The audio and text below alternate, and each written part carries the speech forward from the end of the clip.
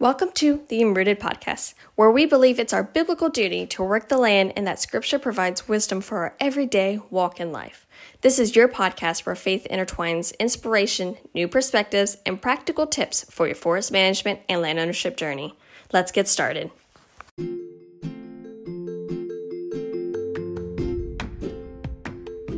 Welcome back. I am so excited to talk to you this week. So my question for you is, have you let your New Year's resolutions drop off already? It is almost the end of January, and I know me, and I have a tendency that if I'm not going to follow through, I've probably already let this fall. Now, for example, my resolutions, well, I don't really like to call them resolutions, but new goals. I always try to set some new goals that I want to execute this year. And one of those goals was to eat healthier. I wanted to prep and plan my meals. Now, not the traditional prepping. I didn't want to, get everything together on Sunday and spend hours and kind of prep it all through the week in different containers. I knew that would be way too much for me to handle at one time. But essentially, I just kind of had a list and I wanted to plan out whatever my dinners were going to be for the week to make it so much easier. And I did really good for the first 2 weeks. And the whole idea around this too was that it was going to force me to use more of the meat in our freezer. But week 3 came, a lot of changes in just our schedule and situations and where we were going out and about. And I did not do any of the meal planning, prep, follow through.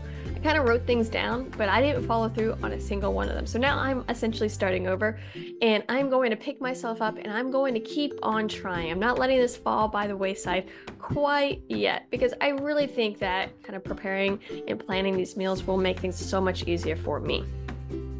And it's going to make things so much easier for my kids, just our work-life balance, family situation. It's going to help take off that stress load. And so why am I doing these meal planning preps? Just so I can be healthy and yay, and it's supposed to help with everything? No, not necessarily. It's really to bring my contentment down, to actually utilize things we have, stop being so wasteful, really help with our finances by only buying what we actually need, not just wasting money when we have plenty of food in the freezer. Let's actually use what we have.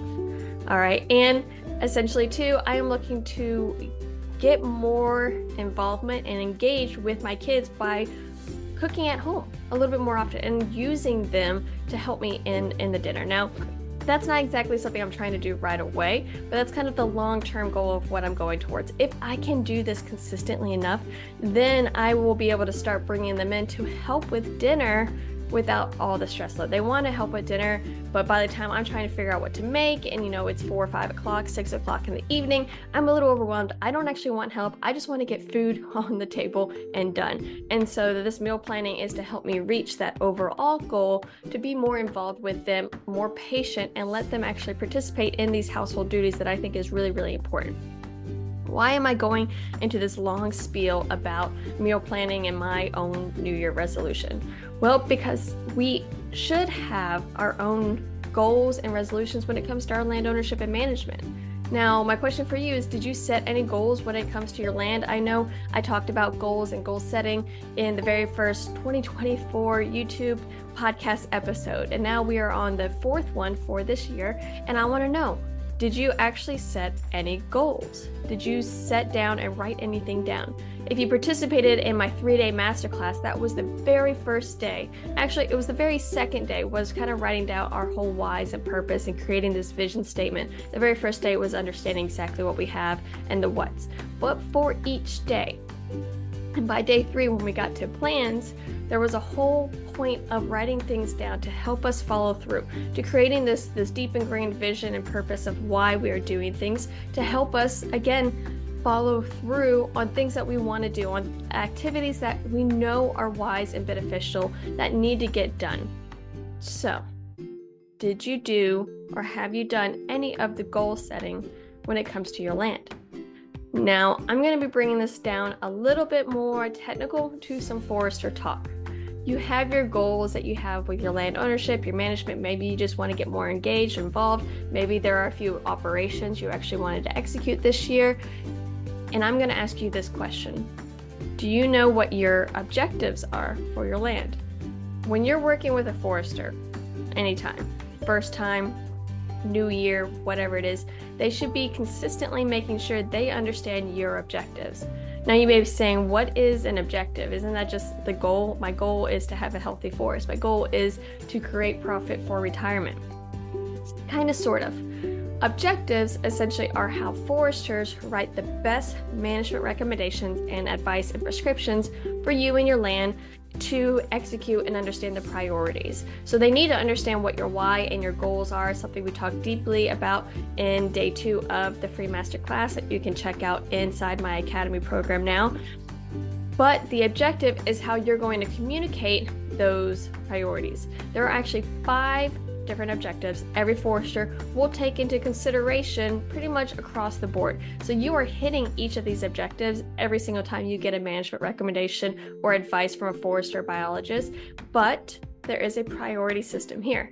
You have your timber, your wildlife, aesthetics, recreation, and soil and water conservation.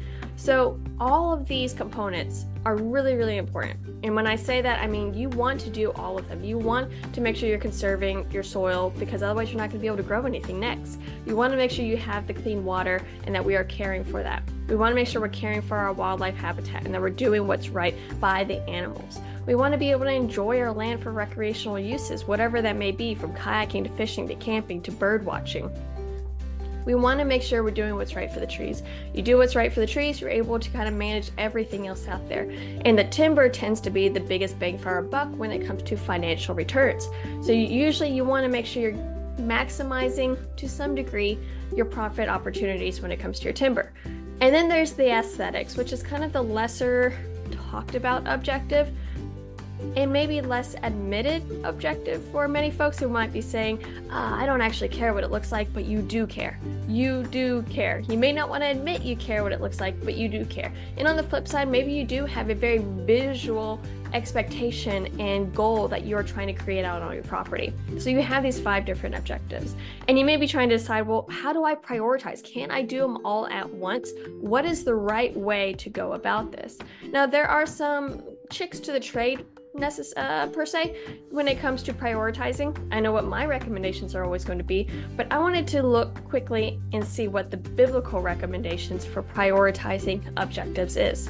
Because if we are working to be more stewards of the land, to be better stewards of the land, we should look and see what God prioritizes as his objectives. And it comes down to 4 words when I read in Genesis, back in the beginning, during creation. And it was good. He actually says this 4 different times in Genesis, and I'm going to read them to you real quick just so you can have this understanding. In Genesis 1:12, he's already created light and darkness. He's already created the waters and the separation of the waters. He's starting to separate the waters from the land base at this point. He's allowing vegetation to grow on the land. And in verse 12 it says, the land produced vegetation, plants bearing seed according to their kinds, and trees bearing fruit with seed in it according to their kinds. And God saw that it was good.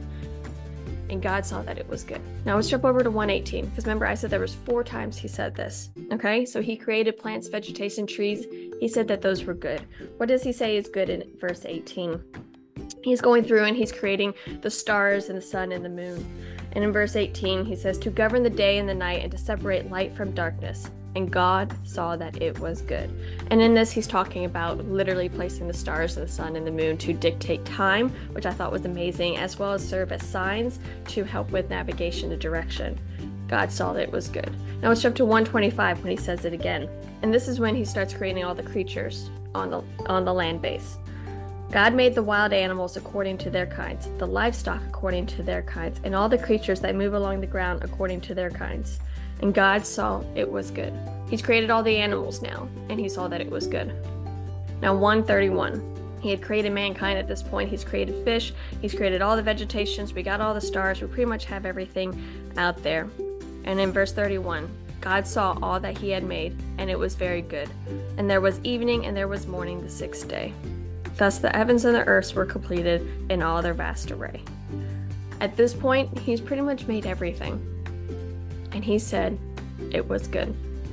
Now, why am I bringing this up? Why does it matter? Like, he didn't actually prioritize anything, Danielle. Why are you making this? You didn't actually answer your question of what does God think is biblically right to prioritize for objectives? What should we do? Well, I bring this about because he thinks it's all good. Not that he doesn't care what we do. He cares what we do with the land. But I read all these different things, that all these different priorities are good because he has created them all. So no matter how you decide to necessarily manage the land for these different priorities, it is good. He views it as good. Now, I'm going to go into a little bit more depth because I know you probably want a little bit more answers than him saying it was good. That doesn't help me make my decisions, okay? So I actually found some scriptures that my free masterclass Landowner Foundations folks have already received this free guide. I'm going to be sharing it with the public very, very soon. It's not available quite yet, but in that guide, I actually go through and I share some scriptures that emphasize all these different objectives. And the whole point of that being to show that there is scriptural evidence for each of these objectives. And therefore, it doesn't necessarily matter how you prioritize it because they're all important. They all have a foundation in scripture. One is not necessarily better than the other, but you do need to pick, okay? So I'm going to share some of these scriptures with you to kind of show a little bit more background of how it is biblically viewed for these different objectives for the land base.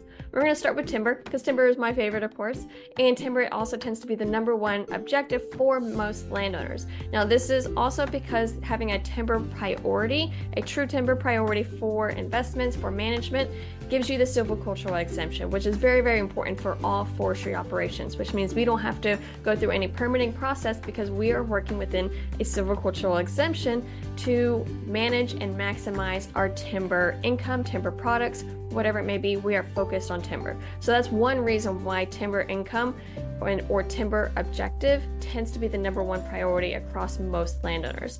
But what does scripture say about it? In Genesis 8:22, while the earth remains, seedtime and harvest, cold and heat, summer and winter, day and night shall not cease. Genesis 8:22.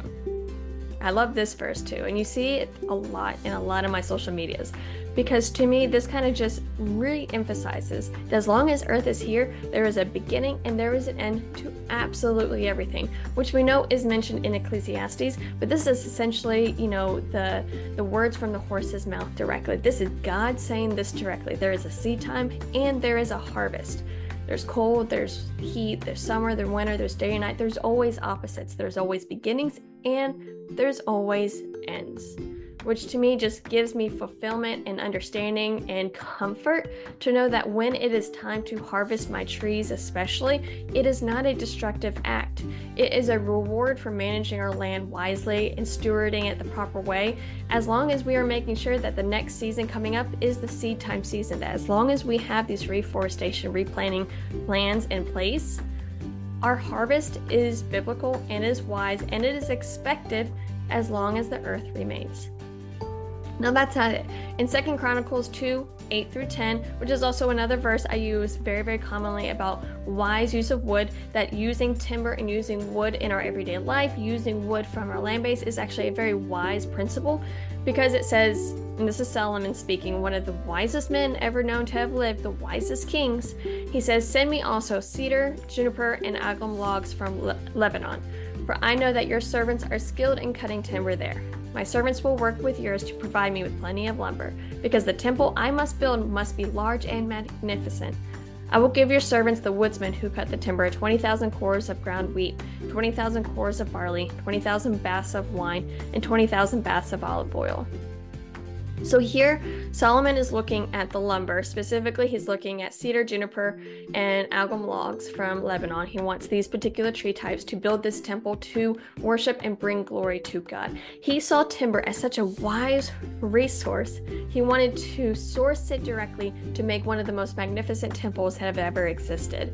But not only that, He wanted to make sure he got skilled workers to cut the trees. He wanted to make sure they were doing it the proper way, not only to ensure that the lumber he would be receiving is appropriate for his temple, but I also like to think he wants to make sure they're cutting it the right way for the land base. And then thirdly, he pays them for that timber. He doesn't say, hey, just go bring that over to me because I'm the king and I deserve and I have authority to do what I want with that land. He pays them for the lumber. He pays them for those trees. And if Solomon, again, one of the wisest king who got his wisdom from God directly, is building this temple for God, pays for this resource, why do we feel weird when we get paid for our own timber that's being harvested and used to help with the fruitfuls of every day of life? This scripture verse right here has really changed my mindset on how I look at getting paid for my timber. It's not a slimy, greedy, profit, selfish motive. It is a wise reward and consequence of managing such an amazing resource for God that He allows us to use this in our everyday lives, whatever that may be. So those are just two examples. There are plenty of examples out there, but I don't want to harp on timber all day long because remember, I said all the objectives have some type of biblical foundational focus justification for them. So we're going to be jumping over to wildlife real quick. We're going back to Genesis 1:28, which is essentially what I had just kind of read. But it says, God blessed them and said to them, be fruitful and increase in number, fill the earth and subdue it. Rule over the fish of the sea and the birds in the sky, and over every living creature that moves on the ground. And this is God talking to Adam specifically. So He gives Adam the authority to subdue the earth, to rule over every living creature that moves on the ground, as well as rule over the fish of the sea and the birds in the sky. It doesn't really get much more point blank there that we have authority to manage all the animals. Now, it doesn't say to wipe them all out and use them, aimlessly, fruitlessly, without consideration. We are to rule over them. And to rule, to be a good ruler, to be a good leader, means to manage appropriately. And so therefore, it is our job to make sure we are managing appropriately for every living creature out there. Now, when I talk about wildlife objectives, I do want to make sure you are being specific on what type of animals you are trying to target, because if we just took this scripture here and said everything, we want to manage for everything, you're not really going to hit the mark because every living creature has different habitat niches, and since we are no longer necessarily subduing and ruling the entire earth, our particular cells, we have a very small segment that we are trying to manage for our own families, for God and His glory as well. We have to make sure we're being specific on what we are trying to help thrive. You help one species thrive, you are going to see a domino effect for many others. But if you try to hit everything because of the fact that they don't all have the same needs at the same time, you're really not going to help the mark on helping anything thrive at any single point in time. So be specific. But understand, we do have the authority to manage and responsibility to manage the animals out there. Proverbs 12:10 also says, the righteous care for the needs of their animals. So again, to kind of make it point blank, the righteous care for the needs of their animals. Now, you could look at animals as your livestock, as your pets, but in this case, I like to look at it as the wildlife that resonate and live on our own land base. The wildlife and the animals that are present on our lands, it is our responsibility to make sure we're doing our best job to care for that needs. There you go. Point 2 for wildlife. Now, recreation. I was like, man, I can see why God cares about the animals. I can see why God cares and wants us to use natural resources that come from the ground that He's created. So does God really care if we enjoy it? Now, hunting, I look at as separate because I put that in the wildlife category, because if you have a strong hunting objective, you're really caring for the habitat and you're trying to manipulate and create specific habitat for your specific hunting goals. So I don't necessarily put that in the recreational tab. So recreation, what does that include? Kayaking, fishing, camping, trail walking, bird watching, anything that's really not hunting that allows you to enjoy what's out there. Now, what does scripture say about that? We go into Ecclesiastes 5:19. Moreover, when God gives someone wealth and possessions and the ability to enjoy them, to accept their lot and be happy in their toil, this is a gift of God. It says so right there. And again, this is Solomon writing these things. One of the wisest kings, wisest men that has ever walked this earth, that people kind of accept and respect. He's written Proverbs. He's written Ecclesiastes. Now, Ecclesiastes is kind of, trying to figure out the meaning of life. I found so much inspiration in just this section. God gives someone wealth and possessions. Having wealth and possessions is not an evil thing. Our land is a possession, and our land generates generational wealth if managed and stewarded appropriately. So he gives us this possession, this responsibility, but he also gives us the ability to enjoy them and to accept our lot and be happy in our toil, because we have to work it. And you can look at working the land as, a cumbersome, like, oh, humbug, I gotta work this land again. Or you can look at working the land as a joyful opportunity. And what are some other aspects that we can find joy in the work that we've created for that land? So I really, really enjoyed that one. And then we're jumping over to aesthetics. Actually, I'm going to come to aesthetics last, because that one was most eye-opening for me. So I'm going to jump over to soil and water, which may be kind of a no-brainer. You may be thinking, of course, God cares if we care for the soil and water. We have to have soil and water to live. So naturally, this is going to be a very important objective. And it is. Genesis 2:7 says, the Lord God formed the man from the dust of the ground and breathed into his nostrils the breath of life, and the man became a living being. We are essentially made from dirt. We are made from the dust of the earth. And because of that, we are connected to the ground and we are connected to the soils.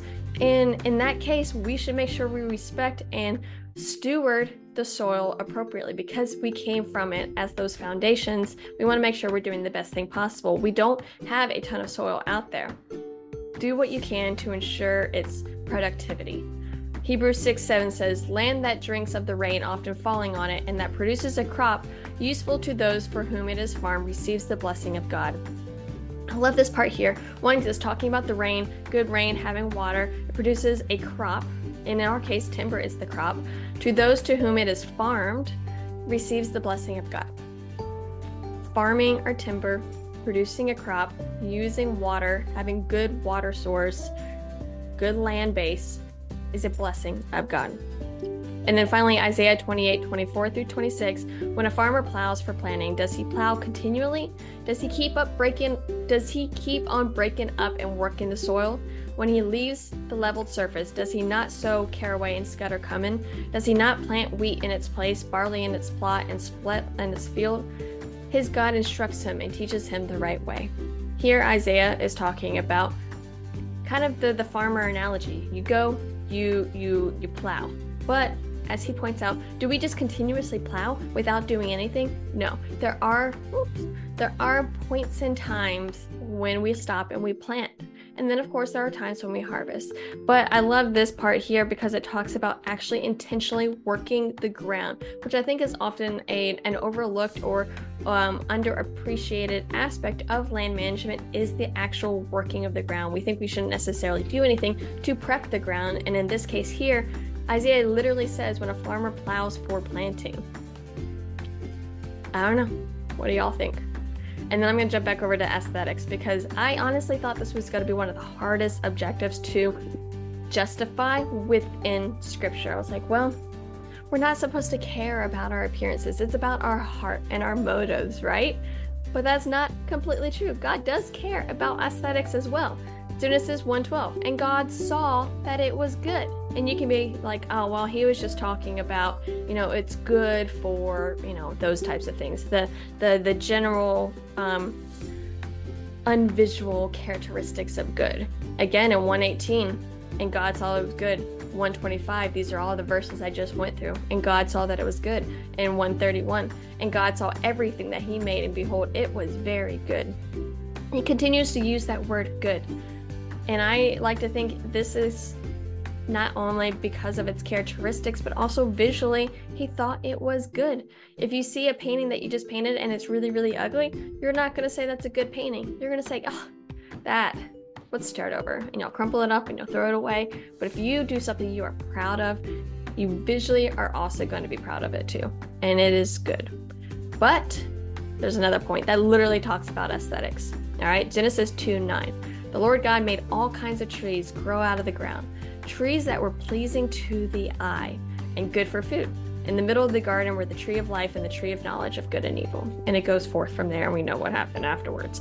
But I thought it was so interesting that God made these trees pleasing to the eye, because he cares about aesthetics. He cares about what things look like. He understands that when something looks good, we're more likely to partake of it. We're more likely to eat a pretty dish versus something that kind of looks like it's been all mashed together. You're not as likely to want to partake and accept that compared to something that looks very visually appealing. Now you can say, well, that seems kind of selfish. It is what it is. All I know is that God made trees that were pretty and pleasing to the eye and good for food. They weren't just pretty to touch and not, necessarily do anything with. They had another purpose, which is great, but they were pleasing to the eye. And so I feel like aesthetics has been greatly underappreciated, and now through scripture, I've grown a much greater appreciation for this objective. One, because it was always there, just we never really wanted to admit that we care what it looks like on our land. Now, this can come in different ways. Maybe you want your trees planted in a particular way that when you drive down the highway, you can't see through your property. I've worked with plenty of landowners that say, I want my trees planted perpendicular. That way they just gives a little bit more buffer, a little bit more security to maybe their home base in the back. I've seen folks say, I want to make sure I actually physically leave a buffer up near the roadways with understory that I'm not going to touch.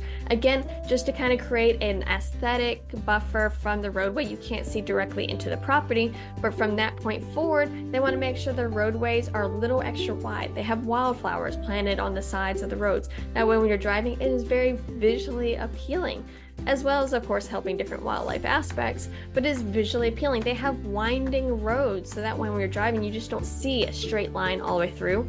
The winding roads, although take a little bit more work, make you slow down, also more visually appealing while you're driving through the property. There are different mechanisms and ways that you can manage and make different decisions, including harvesting decisions that takes aesthetics into consideration. And now, from what I read from Genesis, multiple times in Genesis, I don't need to feel ashamed for having an aesthetic objective.